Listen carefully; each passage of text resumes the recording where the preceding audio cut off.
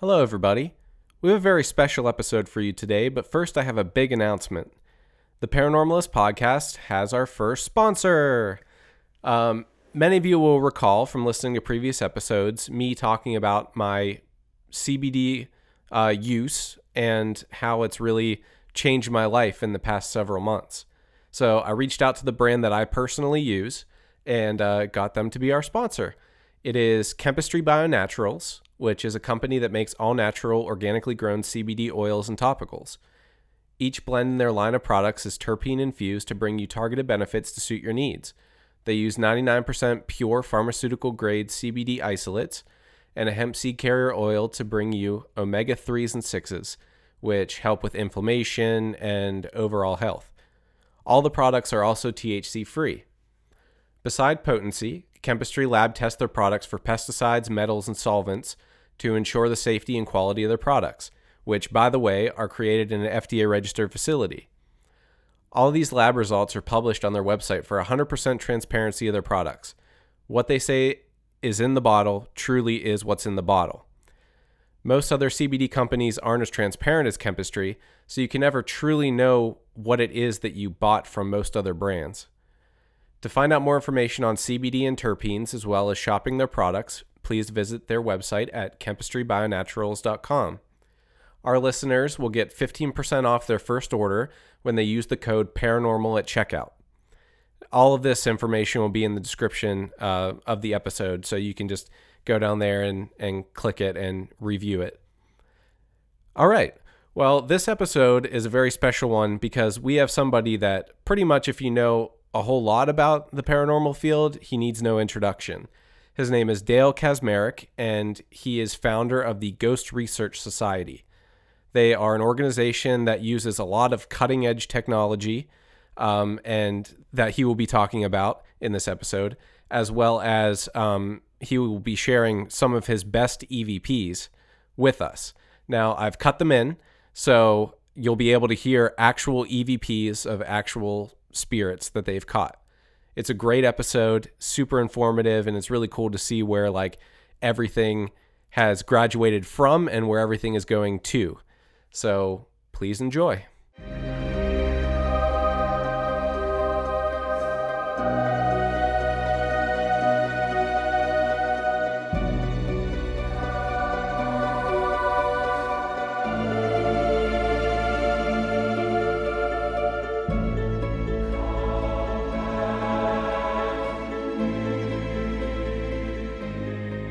Hello and welcome to the Paranormalist podcast. As always, I am your host, Kenny Dodson, and I am here once again by not one, but two paranormalists. Patty, do you want to introduce our guest? I am more than honored to introduce Dale Kaczmarek. Dale has been in this field for so many years, and anybody who is serious about paranormal research not only recognizes his name, but has great respect for his work. And I am honored, truly honored, Dale, to be able to spend this evening talking with you. Thank you so much, sir. Oh, it's my pleasure. So, Dale, I'd like to start out for everybody so everybody knows exactly who you are and what you've been doing. Do you want to tell us a little bit about how you got into the paranormal? Sure. Most people that I've contacted throughout the years have had a paranormal experience, and that's usually how most people get involved in the paranormal. I had a very uneventful childhood. So it wasn't very exciting. I did not have any paranormal experiences. However, I will say my grandparents and my parents, both Polish descent, told me a lot of ghost stories when I was a youngster. Polish from the old country, from around the area I grew up with. And even though as a very young, impressionable 6 or 7-year-old child, I would have nightmares just like anybody, but I always wanted to hear another story. And even my parents, when they were growing up, there's a very famous story in Chicago called Resurrection Mary, a hitchhiking ghost story that's been known since the latter 1930s. My mom and dad, well, mostly my dad, I should say, chased around this ghost beginning in around 1939, 1940, when he would take my mom out on a dinner or a movie, a theater pass or whatever, and on the way home, driving around the cemetery in the middle of the night. So these are the kind of stories I grew up with, and this is what really got me involved. later on in life to try to figure out if these stories I had been told were simply urban legends, old wives' tales, or they were something else. So back around the mid 1970s or so, I started a group with several like-minded people in the field, and it was a kind of a loosely associated group called the Ghost Trackers Club in 1977. And I started out as a research assistant, myself and Martin B. Ricardo, who was the co-founder of the group. And I worked for about 5 years as a research assistant with that group until 1982, when Marty wanted to move on to other things and said, take over the group for this point. And we renamed it at that point the Ghost Research Society, which is a bit more indicative of what we do, ghost research. And we've been running with it ever since. I travel across the country. I do investigations at places. We use some of the most highly advanced state-of-the-art equipment in the field today. I do a number of presentations, ghost tours in Chicago. I analyze spirit photographs. I'm an author of 6 books. So I got my hands going in many different directions, but I really enjoy doing what I do. And I would like to touch a little bit back to Bachelor's Grove. Wasn't it somebody in your group that did the photograph, I believe they call her the Weeping Madonna, but the photograph of the woman sitting on the bench? Absolutely. This was back in August the 10th of 1991. We were out there in broad daylight just to show everybody you don't have to ghost hunt in the dark. We get a lot of great stuff during broad daylight hours. We were at Bachelor's Grove Cemetery, a very famous cemetery in the southwest side. In fact, one of the first locations I investigated. And what I still believe it might be the most haunted cemetery in the world. We were out there with our group. We gave everybody a map of location, made them walk through.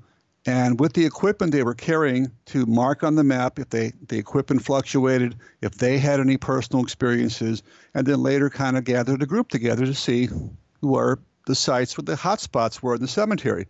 And a number of people checked this location that had a checkerboard tombstone. So we went back there, and one of the people in my group, Jude Huff, at that point was using a 35 millimeter camera and had black and white high-speed infrared film, which I had told her how to properly load in the camera, how to operate it, how to develop it, so forth and so on. And she snapped pictures throughout the cemetery, but she snapped one in particular of this stone, which there was nobody sitting on there. And, of course, back then you had to wait till you get the film developed. It's not like it is today where you get that instant picture, what I call instant gratification. So you had to wait a week to get that film back or more sometimes. So when she got the film back, she saw way on the far corner of this image what looked like somebody sitting on a tombstone. Now, on closer examination, she actually enlarged it and sent me the enlargement. It looks like a woman in a white dress, right down to her ankles, in profile, sitting there. Part of her head, part of her knees are semi-transparent. And there was obviously nobody in my group dressed in a Victorian gown in the middle of August in Chicago in the cemetery doing an investigation. And in fact, nobody had even come through that even vaguely looked like that. I mean, we were all dressed in blue jeans or shorts or short sleeve shirts in the middle of August, pretty hot. And throughout the years, people have tried to say, well, it's a fake, it's this, it's that, and so forth. The thing I like about this particular image is we have a negative. We have something we can go back to say it's simply not a digital image. It's not a bunch of ones and zeros. It's simply something we can hold in our hand. You can manipulate a picture all you want, but you can never manipulate a negative. That's true. And I have to tell you, it is one of the best photographs I have ever seen in the paranormal field. And this photograph done in infrared was done long before the standard investigators were using infrared. That was maybe 15, 20 years prior to most people even hearing about the idea of shooting paranormal photographs in infrared. It was literally cutting edge at the time. And we're going to try to put a picture of that up there. I'm sure there's plenty of them out there on the internet to find. I've always admired that picture. It was, and again, what he said about the negative is vitally important. Today, it's so difficult with electronics to know. Now, you can go into a camera and look at the XF information to see if it's been doctored, but there's so many editing equipments and things like that that you can use that it's so hard to verify a photograph these days. I get people that come to me all the time and ask me about a picture, and I honestly can't give them a straight answer because all I see is an image on a little screen or a picture that they printed out that I have nothing to back up. The day of the negatives is sadly gone, which really makes our ability to document a photograph much more difficult. What do you think about that? Oh, absolutely. And when I look at photographs, and I've been involved in looking at photographs for more than 25 years now, it started out like, just send me your photograph. And then back then it was snail mail. People would actually mail me photographs, mail me up, a letter, and I'd look at them, and then I'd send, the photograph back, and then send my analysis back. And now everybody, emails everything. But it's real easy, at least for me. I got so many different software programs that I do use. I believe that I can catch well over 90% of doctored images. And then I'll catch all of them, perhaps. I mean, there are some very clever people out there. I have seen some pretty amazing images and some pretty amazing video that I believe has not been doctored. One of the programs I use is called JPEG Snoop.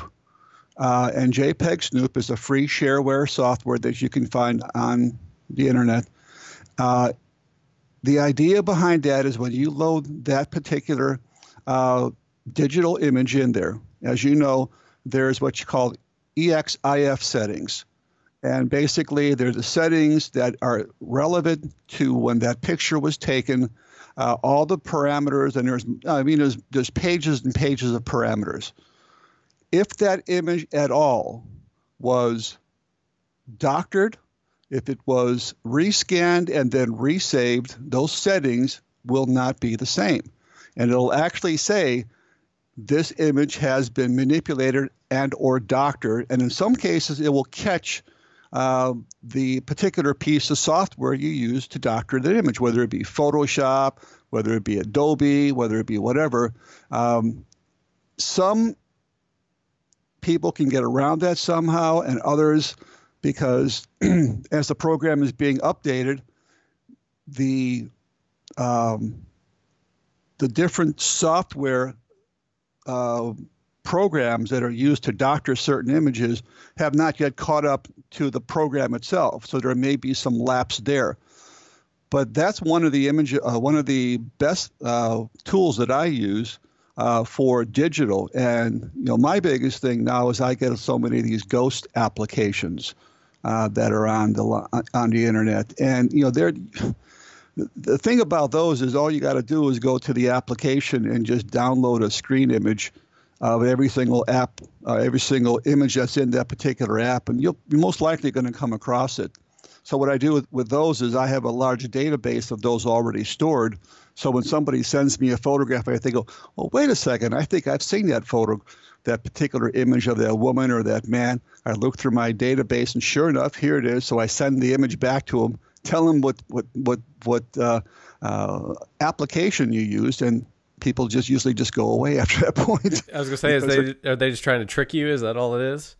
Yeah, well, I think they're trying to trick me, or in some cases they're just thinking that they're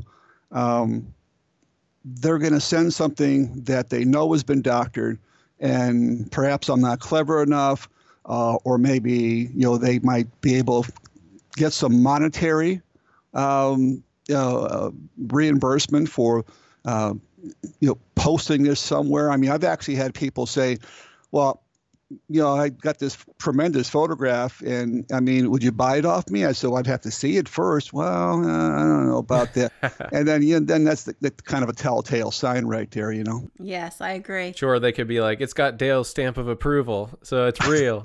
Well, particularly like whenever the ghost hunting shows first started and stuff, there was a lot of people who came out that had a picture, whether it was real or not, who really did believe they had the $1 million picture. And they were constantly hawking that stuff and it was very aggressive about it at points. I know I bumped into some of those people, and also people who wanted to be on TV. Like if I would get a phone call from somebody who said they needed assistance, usually somewhere in the first 3 or 4 minutes of the conversation, I would either hear one, so am I going to be on TV? Or geez. 2, do I have to be on TV to get help? And believe me, the have to be people were the ones that we chose to assist. Because I'm sure you've bumped into that sort of thing as well. People that were just looking for some form of self-aggrandizement. Oh, absolutely. And, unfortunately, I just hate to say it, but I mean,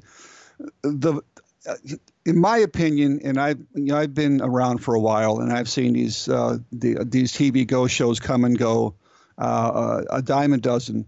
The majority of these so-called TV shows that come out here, where they got the blood coming through the walls, and they got something like the Amityville Horror, where you got things flying all over the place. I mean, you can find anybody in the world that will lie to be on TV. I mean, there's a dime a dozen for that too, and then especially if you wave some money in front of them. Oh yeah, say this and go on TV. I won't say this, but I know there are some major ghost hunting shows on TV that have done just that. And I've actually talked to the people that were on their show, and they said, well, they paid me to be on the show. But they said it basically with me never using their name. In other words, I couldn't come forward with their name.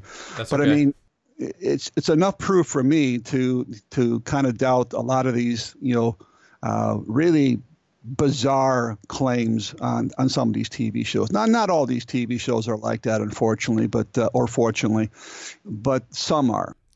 And I think people also have to recognize a couple other things. These shows are called docudramas because they're dramas. They kind of know going in basically what's going to happen. A production company's not paying a couple $100,000 for an episode just to have a bunch of ghost hunters get skunked, And we all know that. So there's a reason that these shows play the way they are. They're fictional in many respects. Some of the sites are really haunted, and some of the people that they interview are.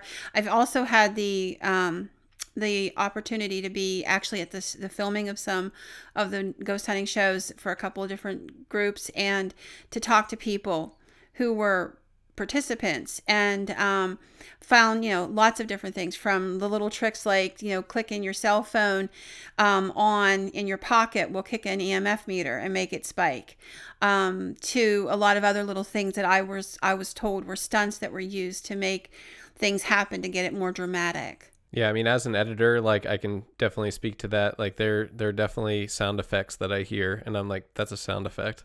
Like, I can tell that it's been added in post-production. Well, I mean, I get in so much trouble sometimes getting on chat rooms because people just kick me off chat rooms left and right. And, I mean, I'm not out there to bash anybody, okay? That's not my purpose. Sure. But I'm trying to open people's eyes to how easily people can manipulate something. I mean, I know for a fact, like these REM pods, these Mel meters that have the proximity probe, they can go off very easily just by keying in a walkie-talkie. Oh, yeah. I agree with you. That is absolutely, I mean, I've proved it. I mean, I know the frequency it's on. I mean, even some of those devices can be set off by turning on a fluorescent light in the other room, because that's very sensitive to that as well. There are so many different ways to cause these devices. One thing that kind of really, I'm visibly upset about is when people just don't know how to use their equipment properly, or what type of equipment to use. So many people will use what's called a tri-field 100EX. Yes. A 100EX. If you Google that, the first thing it'll say on there, this device is sensitive to internal AC fields. So you're going to get contamination off light sockets, light switches, anything that produces electromagnetic fields. If you want to use one that's not affected, you use the tri-field natural EM meter. which is not affected by AC fields, and you never see any of these TV ghost hunting shows ever doing that. Why? Because they never go off, or So very rarely. Here goes the geek in me, because I have to tell you, I could talk this stuff with you all night, Dale, because I've lived it.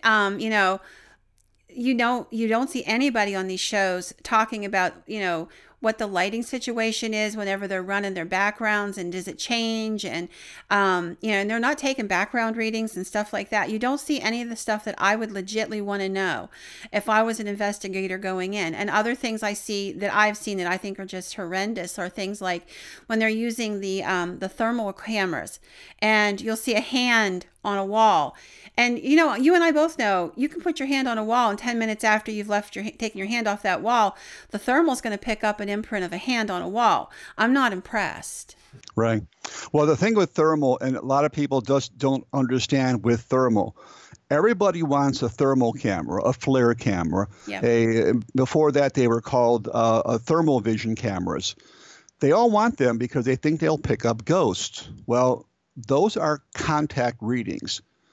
Those devices will pick up a contact reading of a wall, a window, a floor, a doorknob.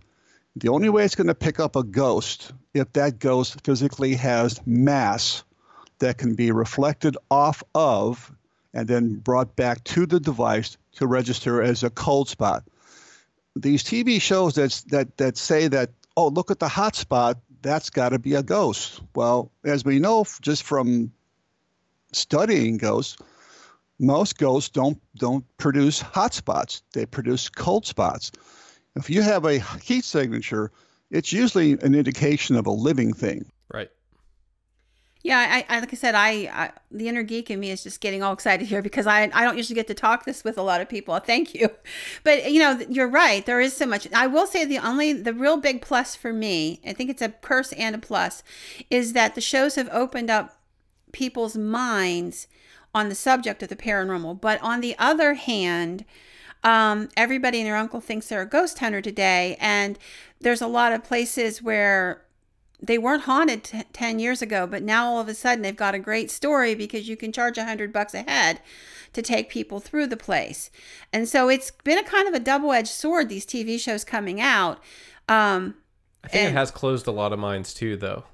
Honestly, because because there are a lot of times on those shows where you can spot like, oh, there was obviously a producer behind the door and slammed it shut. Like they can prove it wrong in their mind, and they're just like, if they were already like leaning towards ghosts aren't real, it's just they're gonna be done with it, See, I don't think there's anything that's ever going to take the place of good hard research, and that's not video friendly. Right. Well, I mean, the whole idea, you just talked about a door slamming. I mean, how many times are there reports, maybe in a home, in a building, in an old hospital, or wherever, of this particular door opening and closing? And then you watch the TV show set it up, and they never, or very rarely, I should say, I should maybe not use the word never, but very rarely do they film the entire door frame. Exactly. So there's always that to me, that indication, well, did somebody pull it? Is there a string on it? Is there something, like you said, somebody on their side slamming the door? When we set up stuff, we try to, as best as we possibly can. Sometimes we're not able to do that because of the space limitations, but try to film the entire door, the entire hallway, wherever the case may be, just so we have some when we later show this to people, that's one less area they can debunk, because They can say, well, you filmed the whole thing. Okay, great. Now you got the whole thing. Now if the door opens, and it usually doesn't open for me, but it gives you that gratification that if it does open, that people will be able to at least say, okay, hey, it wasn't caused by somebody pulling a string one way or the other. And I know you've done a lot of work with EVP as well. You sent me some amazing EVPs. I spent like 2 hours yelling at my kids, oh my gosh, you got to hear this one, listen to this one, listen to this one. This is really good. So I would like to go through some of the EVPs you sent me and share them, because they are really good examples of what EVP should sound like. So many times on TV today we hear, And it's like, oh, that said, let's run down the hall. And I'm like, no, that said, you know, because that's all I heard. EVP comes in different classifications for anybody who doesn't know it. And most time it's classified as A, B, and C. And A being, of course, the best. And I was really blown away by some of your EVPs. Let's start with some of the EVPs that you feel are your very best. Okay. So which ones would you choose if you were going to show examples of the very best of your EVP? Of the ones that you have, one of the ones that I thought was one of the best ones we caught here very recently was the little girl. Okay. We were in a place called the Booth House in Harpers Ferry, West Virginia. It's called the Booth House because supposedly, and it hasn't never been verified, that John Wilkes Booth might have lived there at one time, or at least some of the Booths.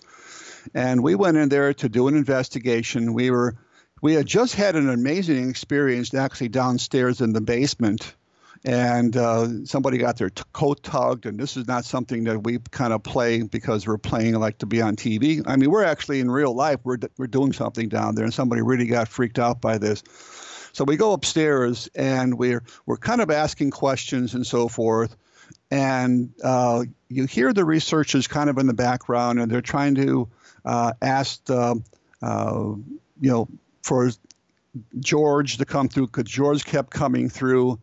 And you hear this woman kind of saying, come on, don't be shy. And then you hear a little girl's voice in the background, which is pretty amazing.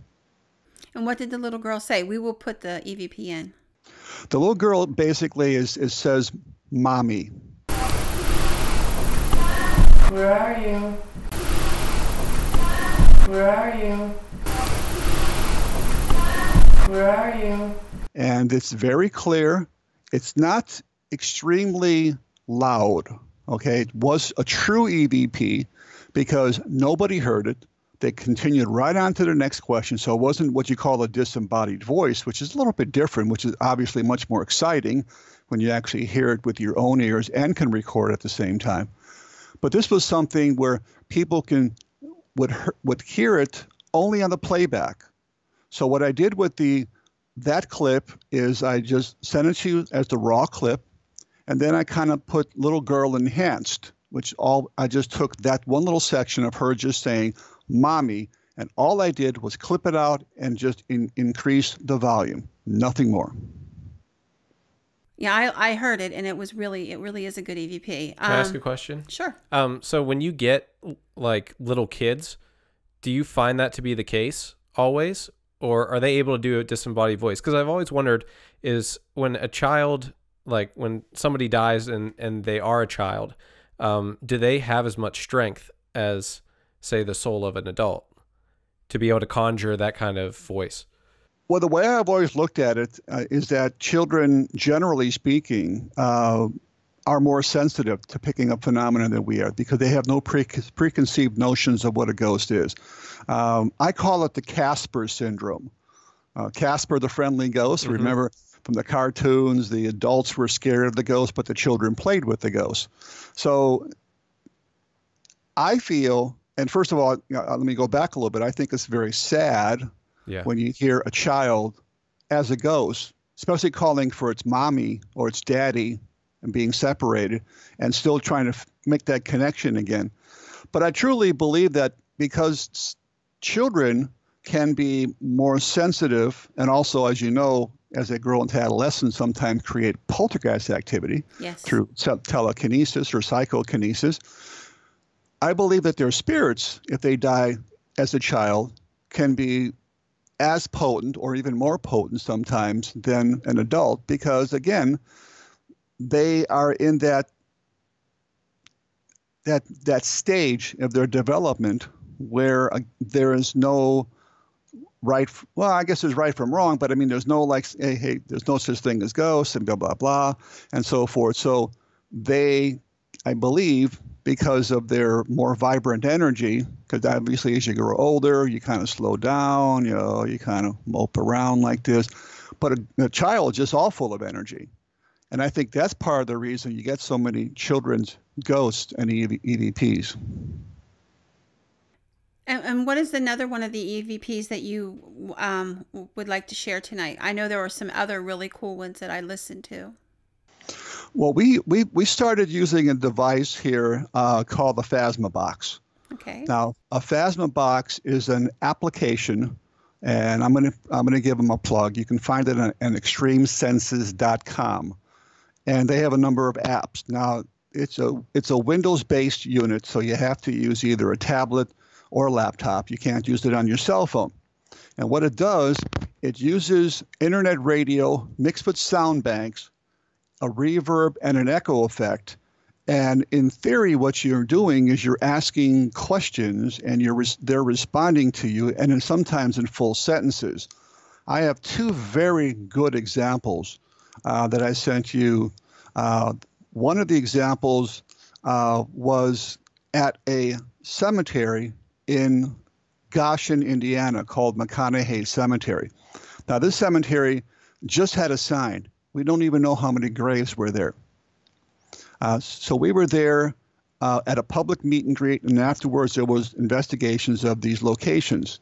So we went up there, we turned the device on, and it's kind of a creepy sounding sometimes. It almost sounds like it's really out of this world.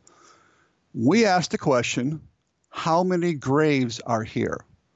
And there was a short pause, and then a voice comes through that says, more than 100. Now, the other people that were in my group with me, you'll hear the instant reaction, and they repeat that same thing without me saying it. Did you hear that? More than 100. How many people are buried here?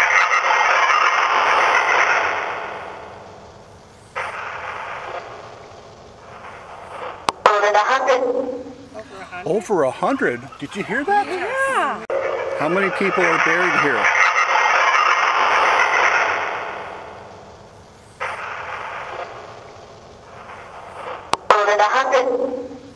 Over 100? Did you hear that? Yeah. How many people are buried here?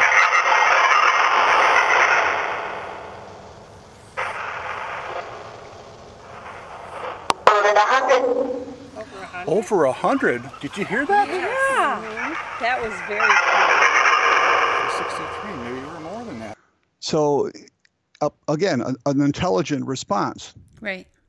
The other one is even more intelligent. We were at a place called the Elgin Casket Factory. Now, it's a building that actually built caskets in Elgin, Illinois.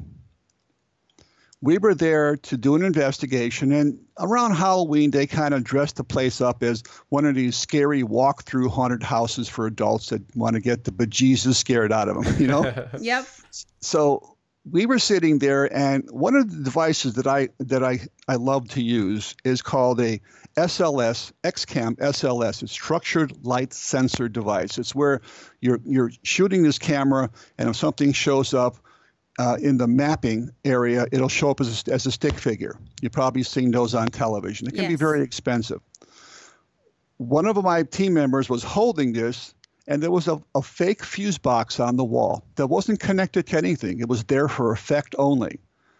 And this figure was holding on or playing with the fuse box in some way, because you could see its hands on the fuse box. And he goes, this thing's touching this fuse box. So I said, okay, if you're there, turn one of those switches on.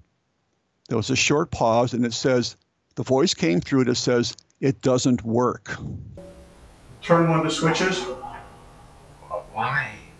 It doesn't work. It doesn't work. Turn one of the switches. Why? It doesn't work. It doesn't work. Turn one of the switches. Why? It doesn't work. It doesn't work. There you go. Bang. How cool is that? Now, it's saying that the fuse box didn't work, which Yep. is absolutely true. And so when you get responses like that with this, I was not a big fan of any applications, whether it be on your cell phone pretty much or some of your other tablet devices and so forth. And even when the ghost boxes or spirit boxes first came out, until much later when I tried to play with them a lot more, experiment cool with is them, that? and we began to pick up a lot more intelligent responses. This device from the get-go has very intelligent responses. Now, just to give you just a short, little kind of like dessert here for that. I mean, you don't have this EVP because it's so brand new. We were just doing an investigation when we were in a location that had a trains going past back and forth, and I just kind of said, "There's always a train every time we're doing an EVP. There's always a train nearby. What's that sound in the background?" And the thing says, "A train whistle." Wow. And I said, "Well, thank you so much for that response." And it goes, "You're welcome." Oh, that's amazing. That's interacting. It's interactive. It's exactly. And that's what I call these real EVP devices, what I love to use them for, because in the past, when the old school EVP, you would turn on a digital recorder, you'd ask a question, you leave about 20 seconds of blank space, you'd ask another question, and so forth and so on. And then you'd go home a day later, 2 days later, and listen to it.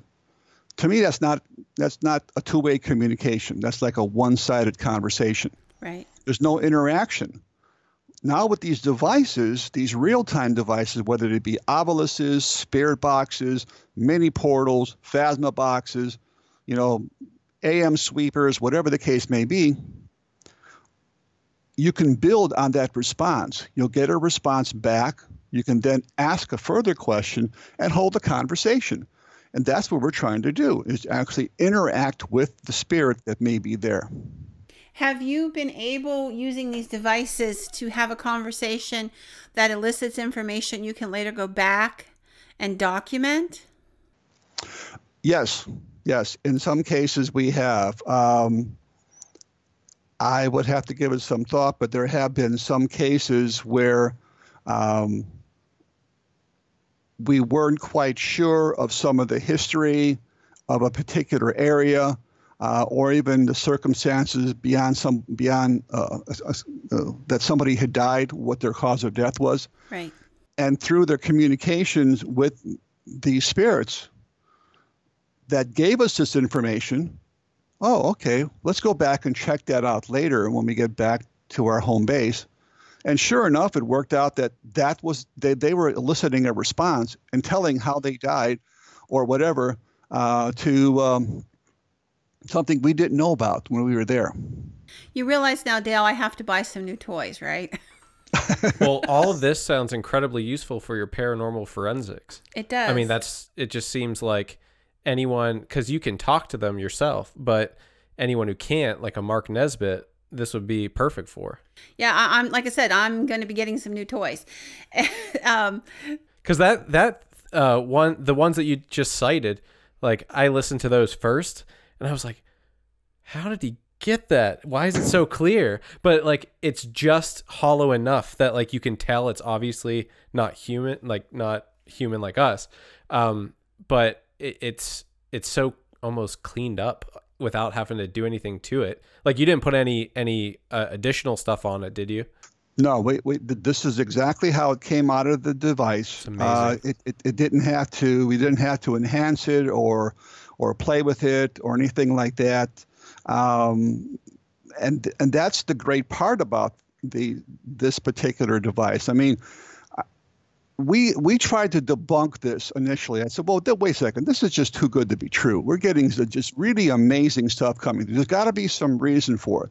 So one of my fellow researchers came up with an idea. Well, maybe somehow, this is really far-fetched, that using a tablet or using a laptop, that when we're asking these questions, using these applications, that in some way we're broadcasting our questions and real people are responding back to us through these devices and we're picking these up. And I go, well, that's really far-fetched. So we took the step, we disabled our microphones on each of the devices. So we were not broadcasting out in Wi-Fi or whatever the case may be, and we were still getting responses like that. So that was pretty darn amazing. It's cool that you try to debunk yourself first. Yeah, especially when you get something like that. I mean, when I first started using, or when I was first introduced into what they call the ghost boxes or spirit boxes, they were Frank's boxes and Joe's boxes and all different names boxes. And sometimes hacks they were, and stuff sometimes like they were, that. yeah, sometimes they were mini portals, mini boxes, and I go, well, what you're just picking up AM/FM frequency bleed over from some radio station, and it's not scientific. And it wasn't until my good friend Rosemary Ellen Guiley, Yes. as everybody knows, she passed just recently, and me and her went back more than 30 years. She was the one that kind of introduced me to this idea of the spirit boxes, and we were actually in Waverly Hills Sanitarium using a mini box. And of course, I think everybody knows what's happened at Waverly Hills. It was a tuberculosis sanitarium. Thousands of people died. And we were actually in there trying to communicate with spirits, doctors, nurses, whatever. And we didn't even ask questions. And responses or just words and full sentences were coming through. On two different occasions, we got the same gentleman basically just kind of blurt out a full sentence. And in one case, he says, "Need medical care." Communicate. Medical care. Communicate. Medical care. Communicate. Medical care. And I go, well, crazy. I mean, think of this for a second. I mean, first of all, you're scanning at so many channels per second, and you're hearing, and each one of the is a station pretty much. To get a word, okay, you might be able to get a word, but to get "need medical care," that's scanning. That voice is actually being picked up and broadcast, if you go by this theory, over multiple channels in the same tonal quality. It's impossible. They must be speaking in the white noise between the stations. Now, just a few minutes later, that exact same voice comes through and he says, "Need therapy." Right. New therapies. Right. New therapies. New therapies. So you have two different things: need medical care and need therapy in a tuberculosis hospital. I thought that was pretty amazing. That was, and actually, I have to tell you, I was a big skeptic of those in the beginning, and I also knew Ro, and she kind of convinced me. She had one going one night and had recorded an entity saying her name, and no matter how many times you want to come up with arguments against it, the concept that accidentally they're going to put together the name Rosemary Guiley by accident from random frequencies is just astronomical. Yeah, I think the first time that might have been the second time. And the first time I might have been when we were actually down in Moundsville prison out there in West Virginia. And we were down in what's called the Sugar Shack, which is down in the basement there. And she asked, what were you convicted of? And a few seconds later, murder comes through. So, I mean, again, to ask a question and to expect a radio frequency, channel, voice to come through at that exact same time and answer it in a way that you just asked the question is more far-fetched, perhaps, than maybe a spirit answering that question. Yeah, the context of, getting the answer that would be accurate for that particular place by accident has got to be such long odds. Yeah, there's a point where coincidence just becomes illogical, I think. Yeah, absolutely. And, I mean, that's when I began getting into, the spirit boxes. I started with the well, actually, we started with a Hack Shack, a radio, what they call a Hack Shack, Radio Shack, Hack Shack. Yep. But that was very, very slow. So you're actually picking up a lot of radio interference. Went to the SB7. That was a little faster, but the speaker was so indiscernible, you had to have an external speaker because you couldn't hear the sound coming through. The quality was, the sound output was not very good. Graduated to what's called an SB11, which actually has like two SB7s side by side. You can go forward, reverse, forward, all the different combinations in there, AM and FM. And actually, in that case, disconnect from the antenna. In theory, you can actually physically turn off the antenna, which in theory, you're not receiving any radio signals at all, unless you're nearby.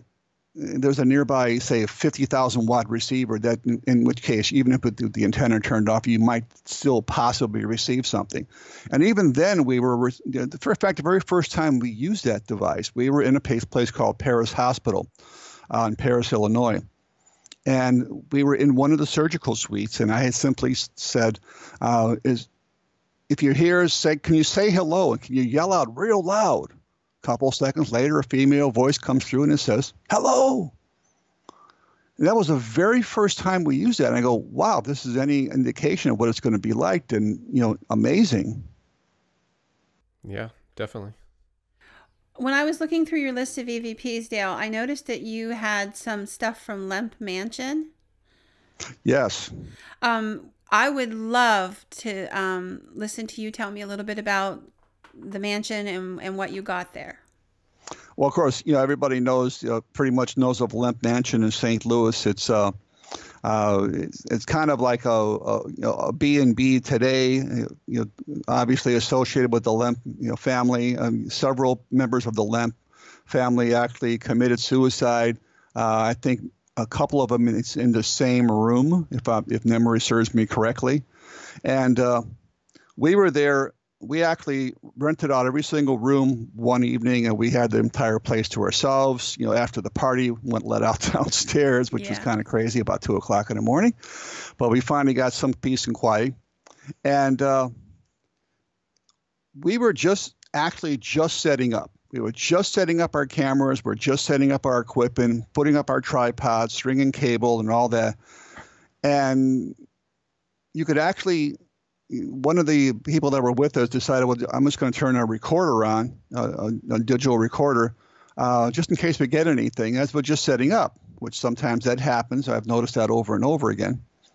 So you kind of hear us kind of like talking in the background. You hear like cases being popped open, tripods being extended, and so forth. And then you hear one of the craziest sounding voices I think I've ever caught. And it had to be an EVP because nobody heard it. Mm-hmm. First thought was that, okay, somebody had left a TV on or a radio on in the other room.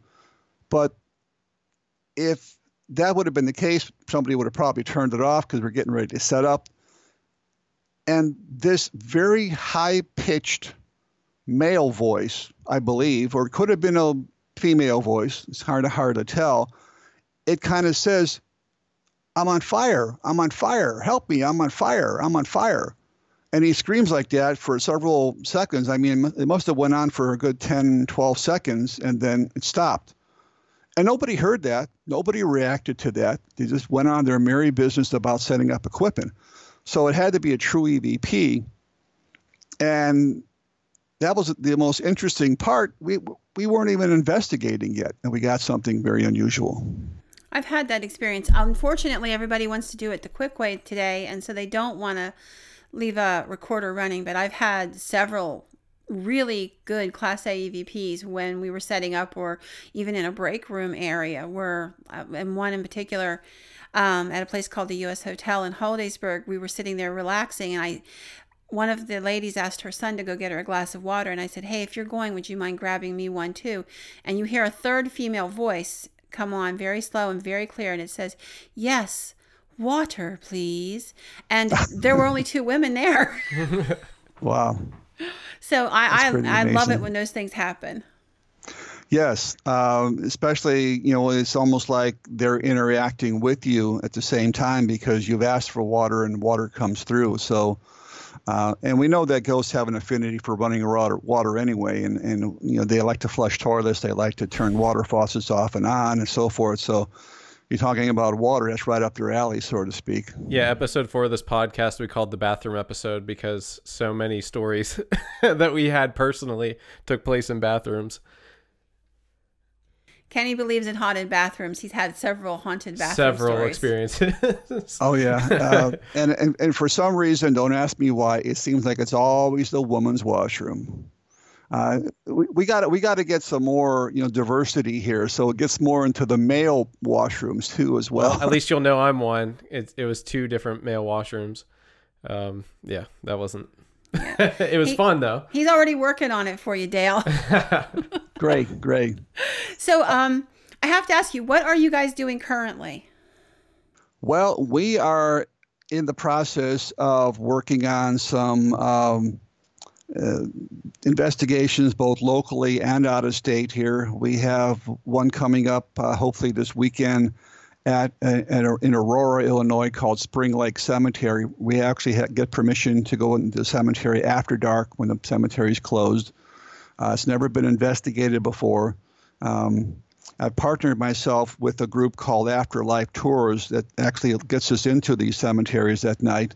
And it's really kind of neat because they do a very nice job, not only just setting this stuff up, but also giving back to the cemetery, because a lot of what they take in for the admission goes back to the cemetery for restoration, for monument repair, things of that nature, which I think is a very noble cause. I like that.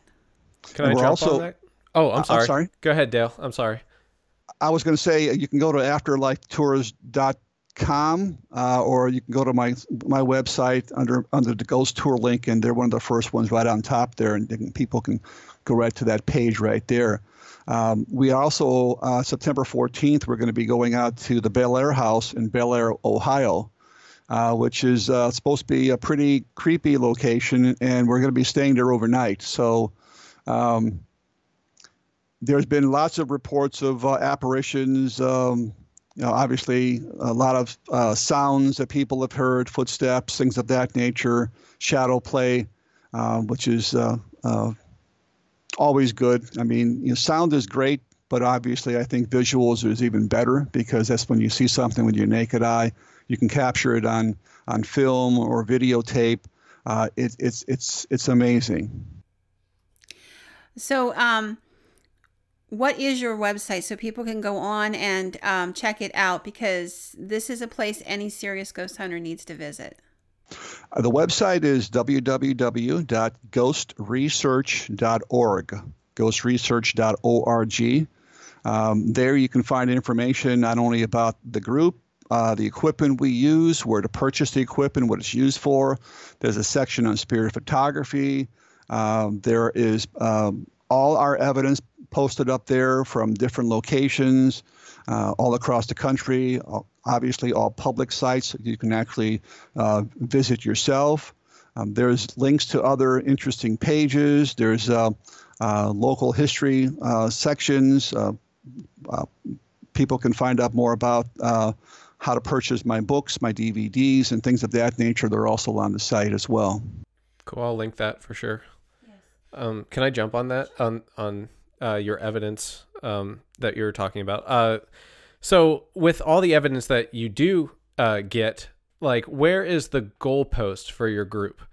Like, I guess if I had to ask for a mission statement, what are you trying to prove to people, the afterlife, or is there a greater goal, or what are you guys trying to do? Well, initially, the idea when I first got involved with chasing after evidence like this and going into creepy places and so forth was to really prove the existence of ghosts. And I figured if I could prove definitively, which I don't know how you would say that. I mean, science is always going to be your enemy, so to speak, because they want to have it scientifically reproduced under laboratory conditions, which is not possible. but some way that you could convince science and other people that ghosts did exist, maybe through the preponderance of evidence that you've captured throughout the years, personal experiences, and so forth. If you can then prove that ghosts existed for sure, then you could definitely say that there's life after death, because they go hand in hand. And that's what really got me involved, was to try to find out that if there was an afterlife. I think everybody's curious about that. I mean, you basically, general religion teaches us that, we're only on the earth for a short period of time, and yet there is something else beyond our death. And I wanted to try to prove this in one way, shape, or form through investigations and collecting evidence, collecting this data, and then giving it to the general public to try to analyze, and maybe even scientists that were so inclined to do so. Awesome. It's quite a mission. It is, and it's a continuing mission. I'm not quite willing to hang up my shingle anytime soon because I'm having too much fun doing it. It's a very rewarding endeavor, and I've met so many interesting people. I've been to so many interesting places. I have so many places yet to experience, and with the way the technology is advancing so rapidly. From where I started back in the late 70s to what it is today, I mean, I wouldn't be a bit surprised in the next 5 to 10, maybe 15 years tops, there's going to be something like an Edison machine. There's going to be something very definitive that people are going to be able to maybe plug into or, devise in some way that actually can bridge that communication gap from this side to the other side, or even those that might be kind of in an earthbound scenario to actually talk to. And then that, in my opinion, would be the kind of the straw that broke the camel's back, pretty much that, indicating that there is really something after we die. And even if the genius Edison thought there was a possibility, he was actually trying to build a device, and people like Einstein that say that energy can't be created nor destroyed, that it just disperses or goes into a different energy form. I mean, these are people that had their mind in different directions. I mean, they had nothing really to do with ghosts until maybe later on in their lifetime, as they were maybe getting older and wondering, is this all there is? Yeah, well, he came up with the theory of relativity just by sitting at his table without even thinking about it, right? So maybe we should listen to him. Maybe he just had that brain that received like Akashic records or something crazy like that, Well, Dale, Sure. I have to tell you, I'm looking forward to hearing about what happens in some of these investigations later on. And I want to thank you so very much for everything you've done. If there was one last thing you would tell ghost hunters that are coming into the field today, what would it be? Well, I would always, one thing I always like to try to tell people is don't jump into this field with both feet. Do what I did, join a group, maybe a well-established group. It doesn't have to be my group. I hope it'd be my group, but I mean, it doesn't have to be my group. But join a well-established group that's been around for a long time. There are no experts in the field. I like to call it, I like to say there are people that have more whiskers than other people. They've been around a little bit longer, and learn from them before you just jump in with both feet. I mean, I worked with a research assistant for 5 years before I actually got involved with my own group completely, 100%. So I think if you do that and you kind of toe the line kind of slow, it really kind of gives you an idea that whether or not this is really what you really want to do. I mean, it's not something that you're going to be able to make a living off of. It's going to be more of a vocation or a hobby. For me, it's more of a full-time thing because then I can devote my full time towards it, which is very, very rewarding, very, very exciting. But again, just try to learn from other people that have been down this same path for many, many years. read books, go to libraries, go on conferences, go to workshops, talk to people in the paranormal field, and make friends with those that are out there, and you'll learn a lot. Listen to paranormal podcasts. Is that one of them? Absolutely. Well, I have to tell you, I agree with you 100%. There is no substitute for experience and getting it the firsthand way, learning it from others who've already done it. They've made their mistakes, teaching you, and then you take the next step forward. And Dale, I thank you so much for your time tonight. And for I do sharing. have one. Sorry. I'm sorry. I just have one other question Yes. that I've been thinking of a way to work in, but it hasn't happened yet. So we talked about in a different episode about like different types of paranormal groups. Some are fully sensitive, some are fully tech. Ones like Patty's are mixed. Is your organization, are they mixed? Like, do you have sensitives that join you guys, or are you pretty much just like tech based? Well, I always wanted to get into, not that I have anything against people that are intuitive or psychic or anything like that, is I like to try to get into an area where there's less chance of skepticism, because people that are intuitive, and I have worked with a number of intuitive psychics, clairvoyants, very gifted people in my lifetime, but it's what they gather is a subjective experience. It's something. It's not something that you can actually physically prove unless you're talking and you're gathering facts that you have no knowledge of.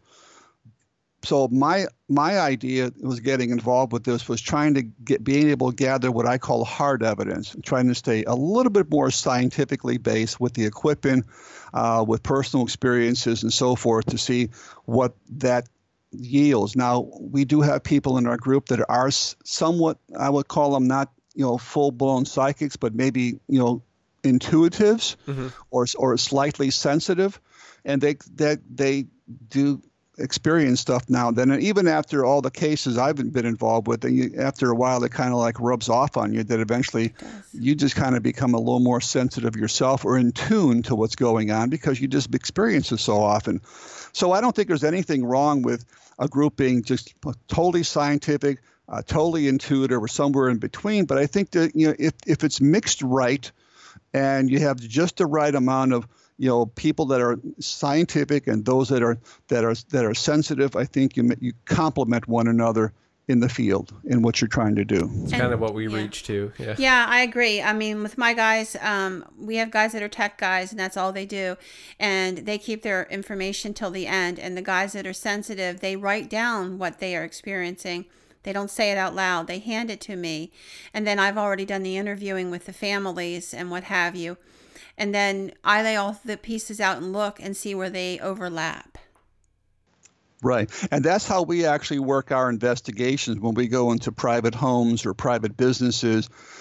Somebody has to interview the client. Usually that's myself. So I'll sit down, or telephone interview or whatever, interview the client, and I'm the only person that knows about it. So when I bring in my team, they're brought in totally ice cold.